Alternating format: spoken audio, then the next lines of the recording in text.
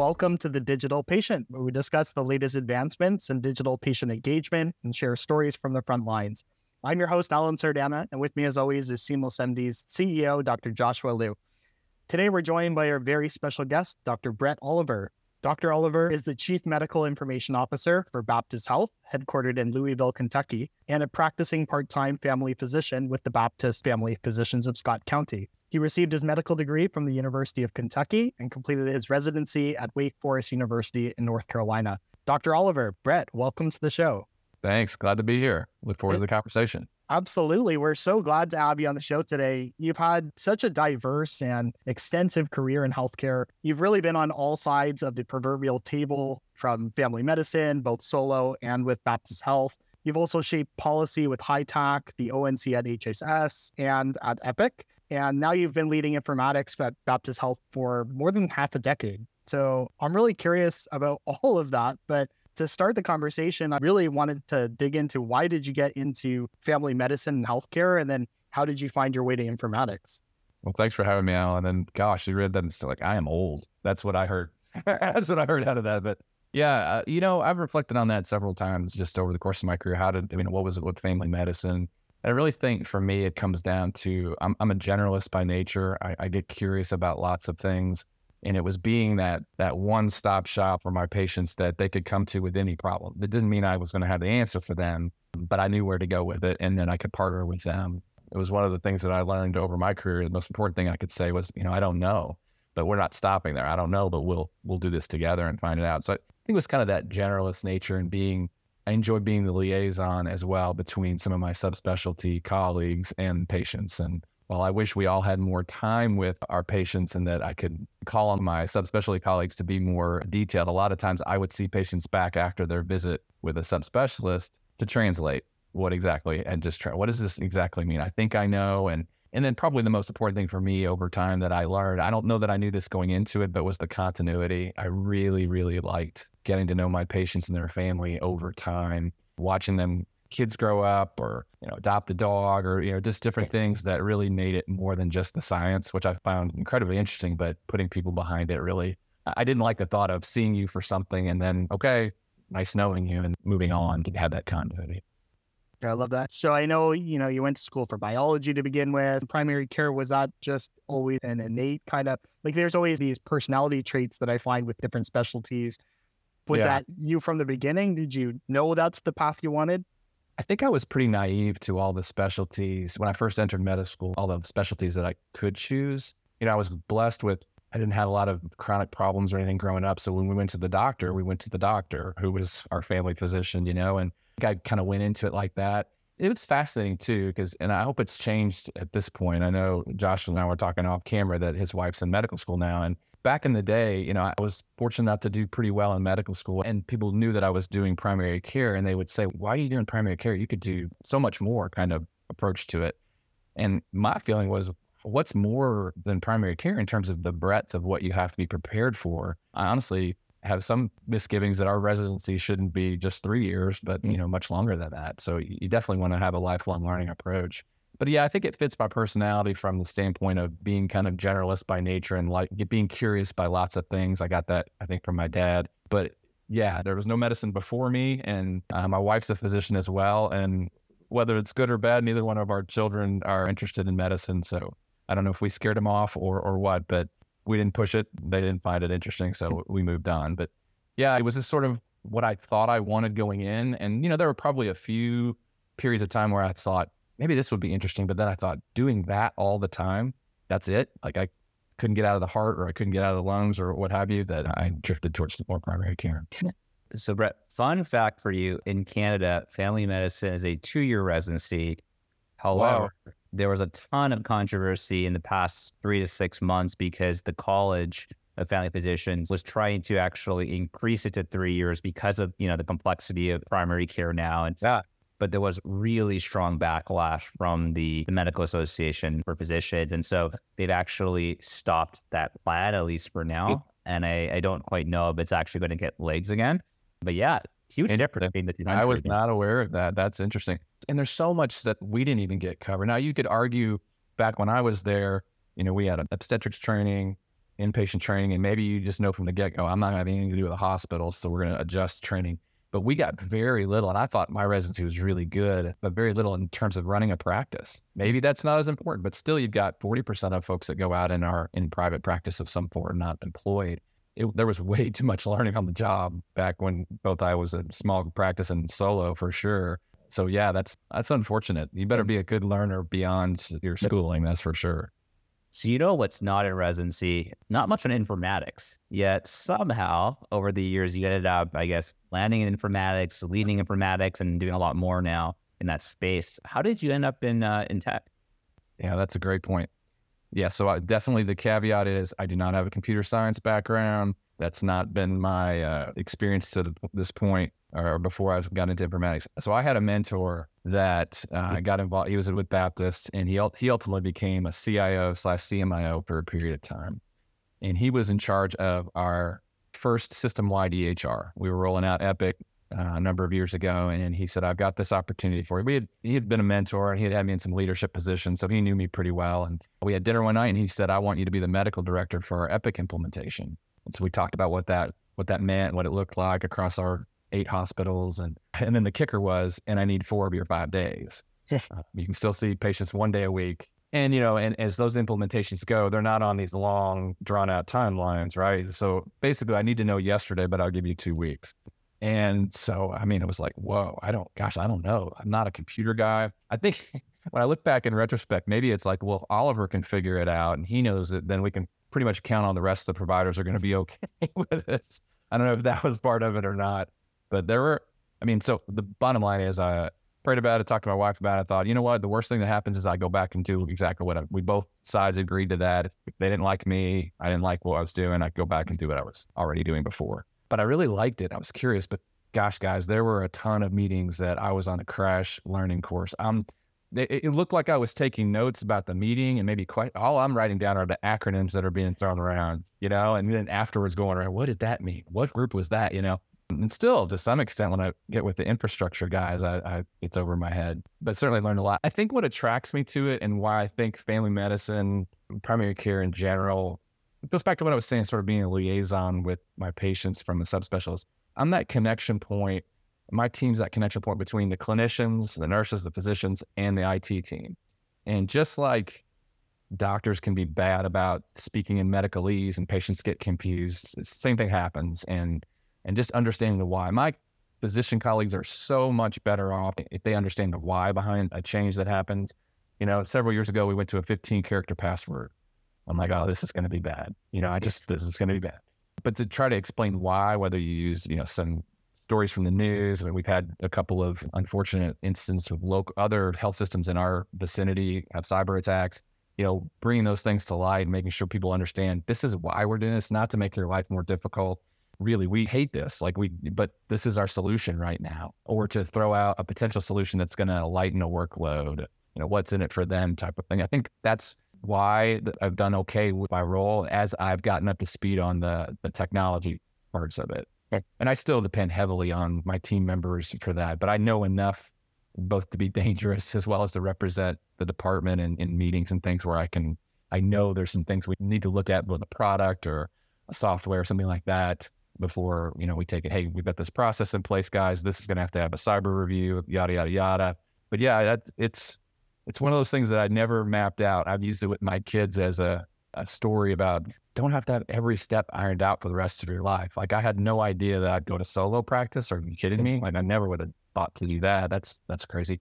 To be employed as well as to just spend most of my time administratively as a CMIO. Like those were there was no roadmap for that. Just stepped through the door that was offered and have fallen in love with it. I love the fact that we can make some changes at a systems level, sometimes at a national level, although impact on a committee is questionable. But, have that and then see those effects and know, wow, I helped out a bunch of the folks that were in my position before, and then all the patients that they serve, that gets me up in the morning for sure. It's a little bit like when COVID hit. Like we were working like crazy, right? But you just knew who you were supporting and what they were experiencing. And there was like no way you had any trouble getting out of bed with that, even though the work was crazy hard, crazy long, just no problem. And that's a fun thing. Yeah. Absolutely. Well, speaking of knowing enough technology to be dangerous and COVID times, right before COVID in 2019, you were already exploring ambient voice and ML led precision medicine. I'm really curious, how have those initiatives evolved today and what progress has been made in integrating them into practice since COVID? With the ambient voice, I got that vision for that early on. When I saw this, it was Nuance's predecessor to DAX Copilot. The video I saw was just a mock-up. Like, it wasn't a real product or anything that existed. It was their vision. And I'm like, holy cow, that would change my career path from a practicing physician. Like, I just like to have to not deal with the computer like that and just focus on you as a patient. There's some studies out there, and I certainly can't quote them to you, but that I learned in residency about patients' perception of the time you spend with them, patients' perception of the focus that you have on them. And there were some attendings that I had that were really, really good at that. And just watching them, and you realize it's that face-to-face, eye-to-eye contact, and that shows that you care. And even if you have the best heart in the world, if you're turned away constantly just typing, there's a disconnect. And so I just thought early on, this is a game changer for us.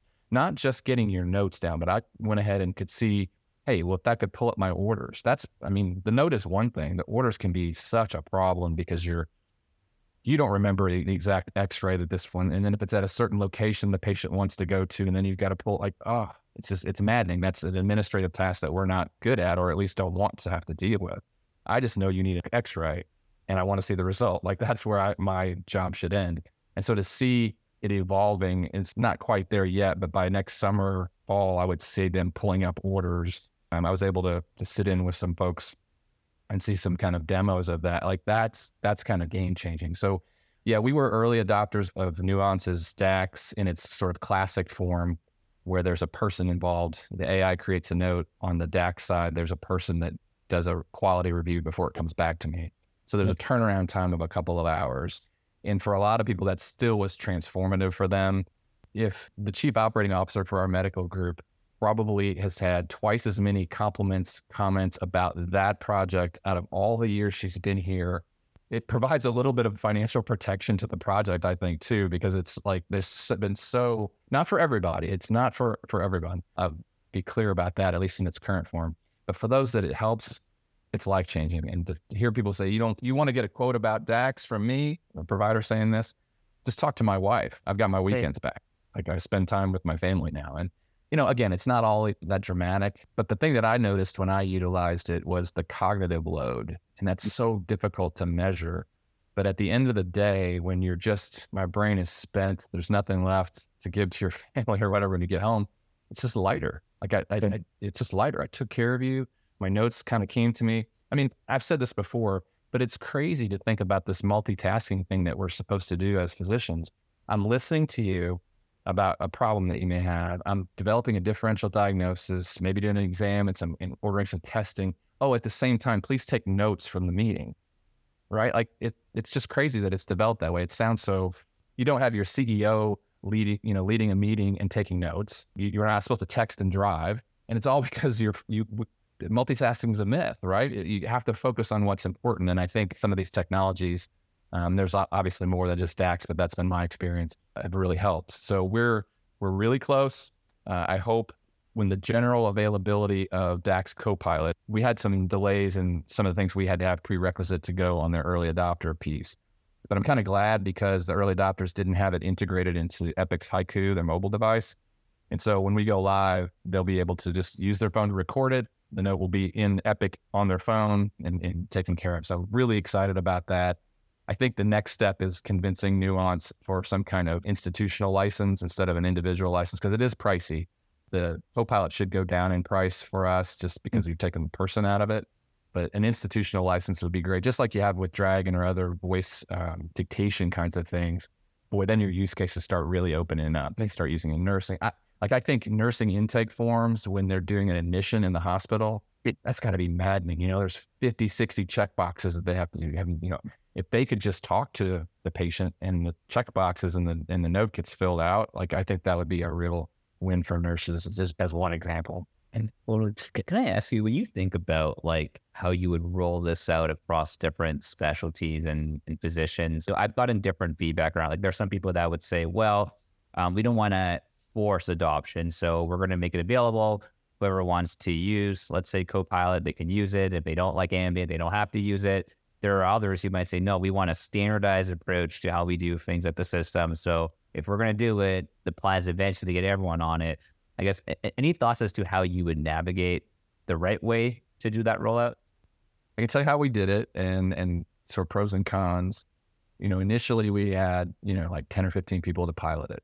And the mistake that I made was getting all my informatics buddies to, because they were excited about it. Those are the wrong people. Not all of them, but they were really good at Epic.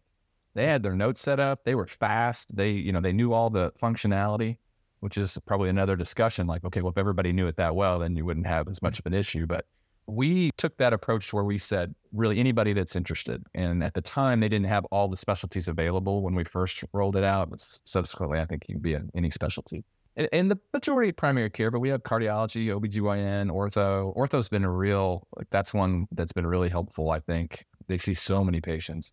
Procedurals, like, I don't know that procedures are the best way to use DAX. If you've got what we call a smart form within Epic, that's so fast and it's kind of the same procedure you're doing over and over again with very little variability, to dictate that into a DAX is probably not worth it. Again, unless the price comes to a point where it's like, it's so inexpensive that from the get-go, that's how you get trained on how you do a procedure or what have you. But at least at current pricing for us, it's not something we could offer to everybody. Now, what'll be fascinating is the biggest sort of turnoff that we had. Most physicians loved it, but those that left it cited the fact that there was this turnaround time. They wanted, at the end of the day, they wanted to be done with all their notes. And if you had even the best turnaround time, we were 2 hours, 3 hours, you still had 4 or 5 notes at the end of the day that you were doing the next day. And some just said, I got to be done. That's my personality. That's the way I want to handle my workflow. So I'm anxious to have kind of a trial of sorts where we have what I would call DAX Copilot naive providers that never seen it, never done it before, those that have been using the regular up to this date, and then those that left, and see if there's some differences between them as we move forward. But no, we've had success with lots of specialties. It really depends on your comfort level with how you phrase your notes. It's not that it's wrong. It's just, I like to say it this way. Well, the AI may not word it exactly. So maybe with time, you can train it. You could say to this sentence here, I want it to say something more like this. But as it exists now, not many, but we've had a couple of providers that say, I just like my own voice in it, and I don't. But it's pretty amazing how it will tease out the superfluous thing. It's not a transcript, right? And to see the comments that you had as you come in and you're like, whew, man, it is getting cold out there. Like, that's not in there, right? Yeah. But then sometimes things like, I'm sorry to hear about your dog. That's got to be rough. There'll be a sentence about the patient's been feeling down because their dog died or something like that. So those are I think the tweaks that'll come with time and as the models get better. But that's been the big change, not to get off track, but like when they were able to apply the large language models, to me, that's been where they were actually able to go to that real time. I don't know when, because we were a year and a half into it and we didn't have anybody that wasn't, because that was the promise. Hey, we'll get you to real time, but we didn't have anybody that was to real time at that point with the current technology. Large language models come along and we've got a different ballgame. Very cool. So, Brett, I wanted to ask, you've mentioned actually in the past around the importance of minimizing distractions for clinical workflows, quoted saying 1 click is 1 click too many. Yeah. And so obviously Ambient plays in there, but your point in that conversation at least was to build a solid operational foundation or process around whatever the workflow is before layering on new tech. And so I'm curious, now that AI and LLMs have become very, very popular, how's your philosophy around operational before layering on tech when it comes to AI? Yeah, that's a great question because it may fundamentally change. The comment that I made was really in the context, the original comment was in the context of, I would talk to a lot of startups that had these great products, and whether they were solving a problem that we had or not, it didn't matter. Let's just assume that they were. They would start off with, we'll put a link into Epic. All you have to do is click here and it's going to open up this screen. And I'm just like, no, like, you lost me. I'm not doing that. Like, and I know that sounds like harsh or get big eyes. Like, I'm just trying to save you a lot of time because that's what my colleagues will tell you. I'm not going anywhere else.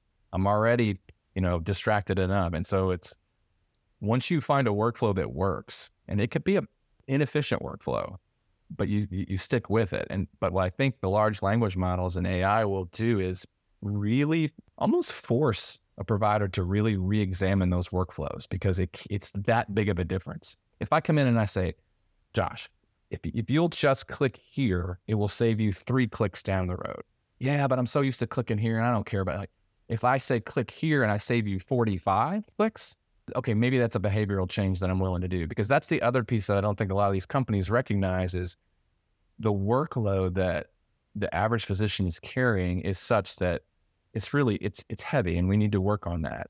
And we are. But so if you add just that one click from you, like, it's too much. And so that's my heart where it came from. It wasn't to be, we're not doing what, anything else, which, I know some of my colleagues, it can come across that way, but that's not it at all. It's really sticking up for them and saying, I've been there, man. I know what you're talking about. And so it'll be very interesting to see if we just get an entire new way of doing things. Microsoft has their annual report on work or something like that from 23. And, it's all, how do you want to do work? Like, I think that's where we're talking earlier about your wife and having this opportunity in med school. Like, I think it's going to look so different in 24 or 36 months, or at least it could. And so what do we want it to look like? What do you want to do? What do you not want to do? And then let's sit down with developers and say, how can we take this off of them? It's totally appropriate for a physician to say, I don't want to do that. Sometimes, we tend to give up some of our some things we don't need to give up because we just get overburdened. Like, somebody else can do that. Like, no, you really want your physician to do that versus signing off on some form, a handicap form. Like, come on, can somebody else do that for a handicap parking sticker? So, because all those little things add up. But yeah, I think we're at a really cool time. I know it's frustrating for a lot of providers, but it's not a pipe dream to talk about some really, really different ways of doing care. Well, I think to your point, going from 3 clicks to 1 click is almost like too incremental. So if you're a staff or a clinical member, it's like, well, why would I want to change my workflow just to save 3 clicks? But to your point, if it's going from 45 clicks to 1 click, okay, now that's a huge leap forward. We've reimagined the entire experience. Okay, that's worth investing in. So it can't be incremental, basically. People don't have time for incremental changes and improvements in the healthcare Very system. well said. Very well said. I'll give you an example. So we have to, by law, if we prescribe a controlled substance, I don't know if it's this way across the country, but in Kentucky, we have to query our PDMP, Patient Monitoring Drug Program. And CASPR is the acronym for us in Kentucky. It took 45 to 52 clicks for me to look you up. And, and I'm required to. And so that's not going to happen while you're there most of the time, which is not optimal. You want it to be, real time kind of thing. Well, we were able to work with CASPR and a hub of sorts to integrate that into Epic, and it's 1 click. It says PDMP, click there, pops up. That's it. You talk about changing behavior. You think someone's going to log into the CASPR portal any longer? It wasn't incremental. It was a big deal. And so much so that, we haven't been able to integrate yet with Indiana for reasons I'm getting to, but yet. And it's like, I feel terrible because I know how helpful that is and how much time savings and how much more that PDMP is utilized appropriately because it's so easy to get to. So yeah, I think you're right. Incremental is not the answer. I will tell you a funny 1 or 2 click improvement that could be transformational, at least for me. So, I know you just shifted, I think, full-time to Teams at Baptist. So we still have the Zoom, Google Meet, Teams combo in our organization. And I love my Zoom. I really don't like Teams. But there is that automatic, if you create an Outlook meeting, it'll throw Teams right in there, whether you want them to or not. That 1 click being saved every time. Boy, do I really like that. Isn't that funny? It is. I think what you're seeing too, speaking of kind of meeting organizers, what I've noticed, and I don't know with Zoom if it would be the same, but see, it came down to cost for us, right? We were paying for Zoom and we're a Microsoft shop, so it was kind of included in our license, and so we needed to ship. But now what I find is when I go to these meeting invites, related documents are brought to me. And they're not things that like, oh, the admin, connected it to the meeting. Oh, here's the agenda. Here's it. No. This is like an email that talked about the meeting and here, that are brought underneath it. So again, just an inkling of how can we do this differently, more efficiently, and a way that's fun and pleasurable, and you enjoy interacting with the technology to take care of patients. I think as part of the 2024 AI roadmap for Epic, there's going to be some element of surfacing, I forget the term they use, but surfacing insights into the patient chart to some extent. That's contextual. I don't quite know how sophisticated it's going to be, but there is some of that coming, it sounds like. Yeah, I think there's going to be a lot of note summary kinds of pieces, hospital and ambulatory, like basically since I last saw this patient. Well, if you've never seen them, you get a different summary than if you just saw them last week. But then, yeah, using their Cosmos database, there's, I don't know if they're still calling it Patients Like Me or something like that, where they give you, I don't know, they're definitely not going to call it best advice for my patient, because then the FDA gets all up in arms, like, how do you know it's best advice? But advice to say, Brett, this is his age, these are his labs, these are the medicines, his blood pressure is not adequately controlled. Most people choose this, and based on this data, and kind of give you an assist. It's still your choice. Yeah. I would see, like, at least in hypertension and some other areas, some big areas, that they'd have a lot of data that coming relatively soon. Can I ask you, like, do you worry about, like, with all this automation that's going to come thanks to AI and generative, do you worry about, like, automation complacency? Because you come from a long career where you didn't have that automation, so you had to develop your strong clinical acumen and think from first principles, and you couldn't rely on all of these automatic resources. But the up and coming clinician who is going to start practice with all these things in place, like, do you worry that there's going to be almost like over reliance on the automation, and then we might lose some of that acumen potentially? I do. I think you make a really, really great point that because it's a machine, somehow it's like, oh, it's 100% correct. I don't have to think about it. There was just, we're really careful right now where we're going to put AI in the clinical space, right? We're looking right now at almost exclusively administrative kinds of tasks. And I think it was emphasized, there was an article in JAMA Pediatrics just last week. Each of those journals kind of has like a challenging case, whenever the issues come out. Because pediatrics is different, they're not just little adults, and they hadn't seen any of the AI stuff like ChatGPT. How can they diagnose kids? They hadn't seen any of that. They took those challenges from the previous 2 or 3 years and threw that data in there to see if ChatGPT 4, I think it was, could diagnose these challenging cases. And it was like an 83% diagnostic inaccuracy. Maybe they got the right organ system, but they didn't get the right diagnosis. And so it's just a reminder. We have an AI oversight committee, and I put that on as part of the news to comment on, because I think we need to be reminded that these things are, number one, really new. They're not trained on just medicine, at least most of the open models. And we have to be careful. It's really, really exciting, and I think it could be a big help. But I think that goes to both medical school training as well as when you onboard with an organization, and that you're reminded of that. This is a help and assist. This isn't, you can't rely on it 100% of the time. Just like EKGs. I mean, ever since I've been a physician, the EKG machine would give me a readout.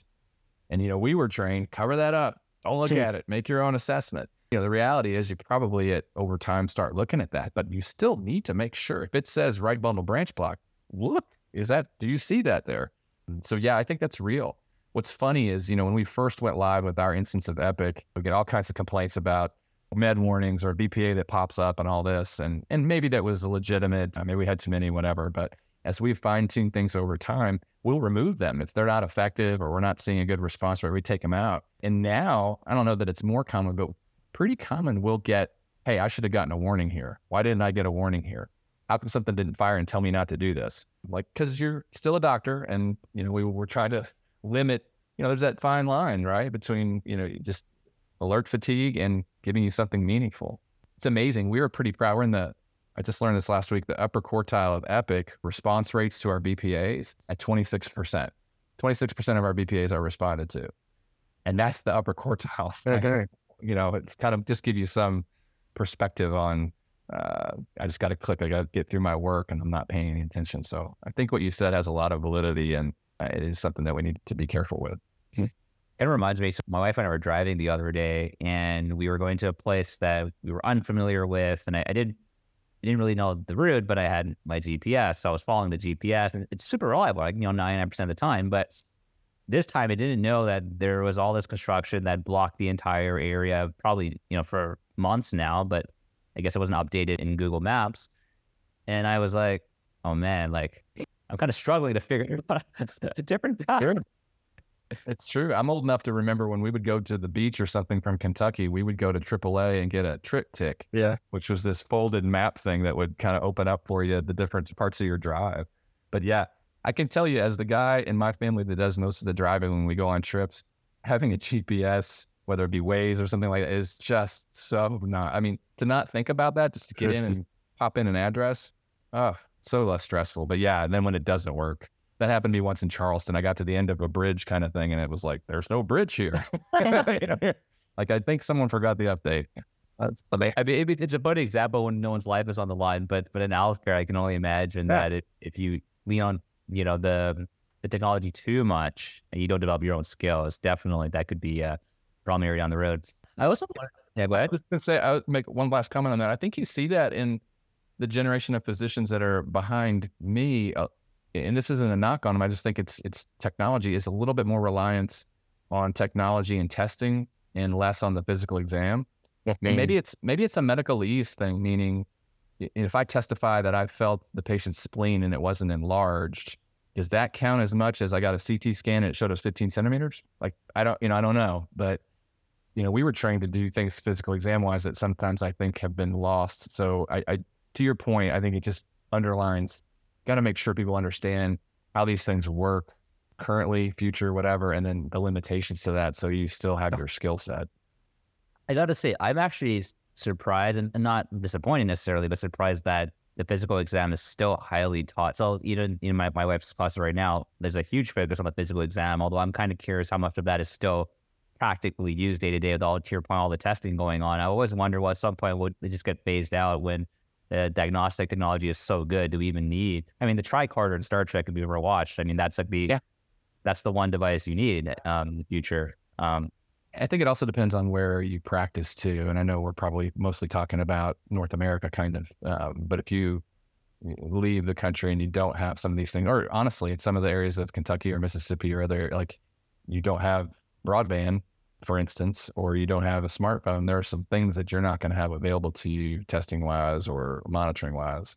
But yeah, you make a good point that maybe at some point, I'm showing my age, my gray hairs, that there's still a utility to the physical exam. Here's the thing though, there's going to be a point in time we have to explain that to patients because they expect me to touch them. There are tons of times that I'm create my differential and I'm like, I think this is what's going on. You use your physical exam to confirm it, but I really know what I'm going to hear or what I'm not going to hear. But if I didn't do that, the patient's like, he didn't even touch me. I mean, I've heard it before from, I went to the orthopedist and I told him about my knee and he didn't even touch it. Didn't even touch my knee. Kind of thinking to myself, well, he didn't really have to. He saw your x-rays, that's not going to make any difference. But that's the expectation. So if we go that route, Josh, we're going to have to at least educate the patients that it's not necessary because the expectation is still there.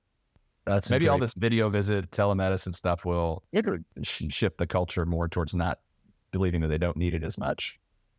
Well, there is. So I only know one company, but I'm sure there's others. Like there's like TytoCare, for example, that I know has like they'll send like stethoscopes or something like that an otoscopes to the patient's home. You do it on yourself, and you can hear it remotely for the clinician. I'm not sure how much of that's taken off, but that maybe is a sort of a bridge to the future. To your point, using telehealth as a way to test that out.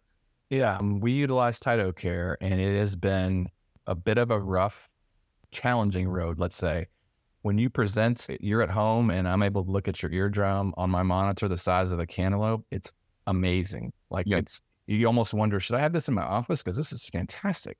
The problem is back to what I had said before about just the workload on a physician. We show that to them and they're like, this is amazing. I want every one of my telemedicine visits to have this device. This is great. And then they go right back to the hamster wheel they were on and nothing changes. So where we have seen the most payoff so far is using a Tyto device in an urgent care setting. So we put them in 10 or 12 of our urgent care strategically as overflow. The idea came to me when we were bringing a hospital live, and one of their urgent cares, there was one provider and he was just hell-bent on putting his notes in his laptop. The concept of a server and his notes not being on that laptop were just really, we couldn't convince him. He was like, no, I need to finish my notes at home. That's why I'm putting it on the laptop, and you're just like, okay, just go. We're already 3 hours behind. And my thought was, doggone it, if I had thought ahead, I would have had virtual care available for these folks that are in the waiting room for 3 hours for their earache and their sore throat. And so what we did was we experimented with putting those Tyto devices in the urgent cares and just told the urgent cares, hey, when you reach a certain point where you're like, people are starting to complain or it just feels like it's a long wait, offer them. If it's appropriate, here's a list of things that are appropriate, offer them that kiosk. And I don't know if our surprise or not, but it's taken off. We had one urgent care location did it 6 or 7 times in a day, and they actually emailed us. And they're like, this was a godsend. This really, really helped us offload it. We're going to take the next step and in one of our markets, roll it out to primary care offices as a spillover. If you're not familiar with primary care, this just happens all the time. It's 3:30 in the afternoon, 4 o'clock, and you get a couple people calling in saying, is there any way they can work me in? I got this sore throat. And at that point in the day, you probably already worked in 3 or 4. You got your kid's soccer game at sit, and you're just like, they're going to have to go to the urgent care if they can't wait till tomorrow. How about come into our office? It's not me seeing them, but it's the same staff putting you in the room. You get cared for at the same location that you normally come into. And in some of our more rural locations, telling them to go to their urgent care is an hour and a half away. So they could go to their primary care office and have that problem taken care of. So anyway, more to come with that, but that's how we've utilized that device so far. Well, just to unpack a bit more, it's really interesting. So like, let's say in the urgent care center, like there's too many patients to be seen right now, but they could use the kiosk. And then there's another, let's say, clinician who's, I guess, part of your telehealth service. And so they're virtually being connected into the kiosk with the patient. That's right. It's so fascinating. Yeah. So we have a virtual care team that does our on-demand video visits. So 24/7. And then they also handle our e-visits, our asynchronous things. And so they're also, this is a great group of people that they're used to change and trying new things. And so we've got them doing those Tyto care visits from the urgent care. And then what we'll also do is strategically let patients know, hey, basically you could have done this from home.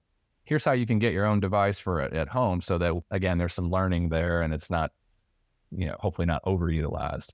The good thing about trying it in the urgent care setting is that the worst thing that can happen is like, this is not appropriate. Well, guess what? You're sitting in the urgent care. Just get back in line and let's have the physician that's there see you. So far, so good. That's been the big movement there over the last few months. There's this big conversation the past year or two about, retail entering into healthcare and then partnerships between retail and health systems. Do you think soon we're going to see, I don't know, a Baptist branded kiosk in like a CVS or a Walmart? And so, That's a great question. We experimented with that. The group that I just mentioned, the virtual care team that we have, that these APRNs that we utilize, they came from a failed effort with that. Now, I know we're living in different times then, but we had some clinics in Walmarts and it just didn't go well for us. And so it was that time providentially that we were shutting those down. They were like, hey, this is a valuable group of people. And the medical group was looking to put them in different practices. And we were like, whoa, wait a minute. Could we use them for, this? And then COVID hit and it was just, I think the only concern early on was, is there going to be enough work for this group of people? And now, it's kind of like, oh gosh, every time we add something, we want to make sure that they still have the bandwidth to cover that, or do we need to add people to that team? Well, one thing I didn't know about, because Dollar General is huge. I had no idea. There's like $1,000 Dollar General. Apparently they have a chief medical officer. They're looking to bring in primary care or healthcare into Dollar General stores. So I don't know, maybe there's something there. Maybe you're on something. I reached out to their CMO when I saw that they had hired him, and we had a conversation. And of course, it's a publicly traded company. So, oh my gosh, what I had to sign and what he had to say before we had any kind of conversation was crazy. I think that like some, Dollar General is probably the biggest example, but some other companies that they're into real estate, right? Like there's so much of the population that is within 10 miles of one of their buildings. And they see that opportunity. I don't see them actually like standing up a clinic, but I could see them being the place where you go to get a test. Like, this could be kind of, COVID's not a good example, but something else that's not off the shelf. Okay, go to Dollar General. That's where you'll get the test, and then they'll result it back to me, and how telehealth could expand in that regard. But yeah, it's an interesting time to see everybody kind of making a play and everyone figuring out this is a complicated industry. It's highly regulated. Well, it's like a few years ago, people would half joke that every tech company is becoming a healthcare company. Well, now literally every company, Amazon's a healthcare company. Every company's a healthcare company is what I'm seeing now. It feels like it. It feels like it. So that was one of the things that we tried to do strategically is we wanted to make sure we had some offerings in place. Like we're in Kentucky. We're not in Silicon Valley. We're not in New York City. So I feel like we had some time. But at some point, when a patient realizes they can do something online with someone, how much longer will they continue to look to me? They looked at Dr. Oliver. Oh, can I do that there? No, I can't. So I'm going to go over here. How many times will they continue to look to me as their provider until they don't even start with me? They start with Amazon. So I wanted to have certain things like the e-visits and video visits and access like that in place if we, we're threatened in that manner. Some of the interesting things is like, if you're a One Medical, which we don't have any One Medicals too close to us, but just as an example, then you do need some downstream specialty care that is going to come from that. So are we going to see more partnerships with health systems to expand primary care in an atypical way? I don't know. Interesting. Great question. So, Brett, just being mindful of your time, we're going to flip over to the Fast 5 lightning round. I wish we had another 2 hours with you. Yeah, sorry, I've been a little bit worried. No, it's totally fine. 5 questions to get to know you a little bit better for our audience. Okay. The first question we have is, what is your favorite book or book you've gifted the most? Probably gifted the most is Think Again, Adam Grant's book. I just love the way, I love looking at things differently or learning things that I didn't know. A little bit like a Malcolm Gladwell, probably anything that he's written, but I haven't given away as many of those as the Think Again. And then maybe Extreme Ownership is in a close second, if you've not read that one. Yeah. Love it. Awesome. Question 2, who is a person either dead or alive you'd love to meet?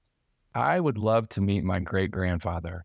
Obviously didn't, but he was the chaplain at Bataan.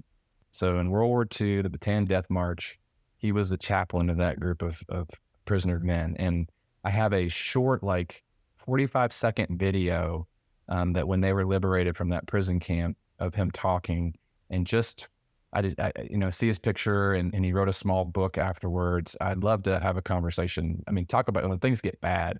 Yeah. Oh my gosh, Epic's not working or we got some downtime or something.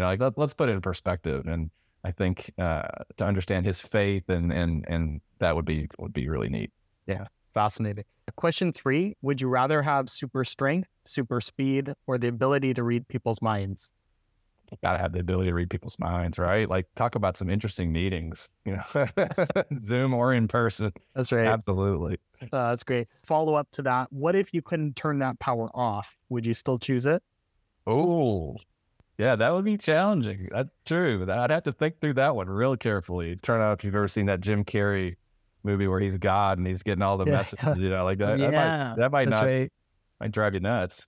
Okay, question 4. What is something in healthcare you believe that others might find insane? If you're not in healthcare, I think they would find it insane that we still use a physical fax machine in many of our locations. Yeah, that's what I think's insane. Definitely. Last question. If you could travel back in time to any event or moment, what would it be and why? It's I'd switch gears a little bit. I've got a pretty strong faith background and I would really like to see some period of time of Jesus walking the earth. And I would just like to be a fly on the wall when he was teaching something and see what it was. You got all kinds of interpretations and paintings and descriptions, but I'd like to really see that myself. Yeah, no, that'd be cool. Awesome. Well, thank you so much, Brett, for sharing some time with us today. Really awesome work that you're doing right now. And I'm so glad that you could share that with our audience. So that's a wrap for this episode of The Digital Patient hosted by Seamless MD. You can follow us on Twitter @SeamlessMD. And if you like the podcast and you want to learn more, visit www.seamless.md. Brett, Dr. Oliver, again, thank you so much. My pleasure. It was fun. Thanks for the time, guys.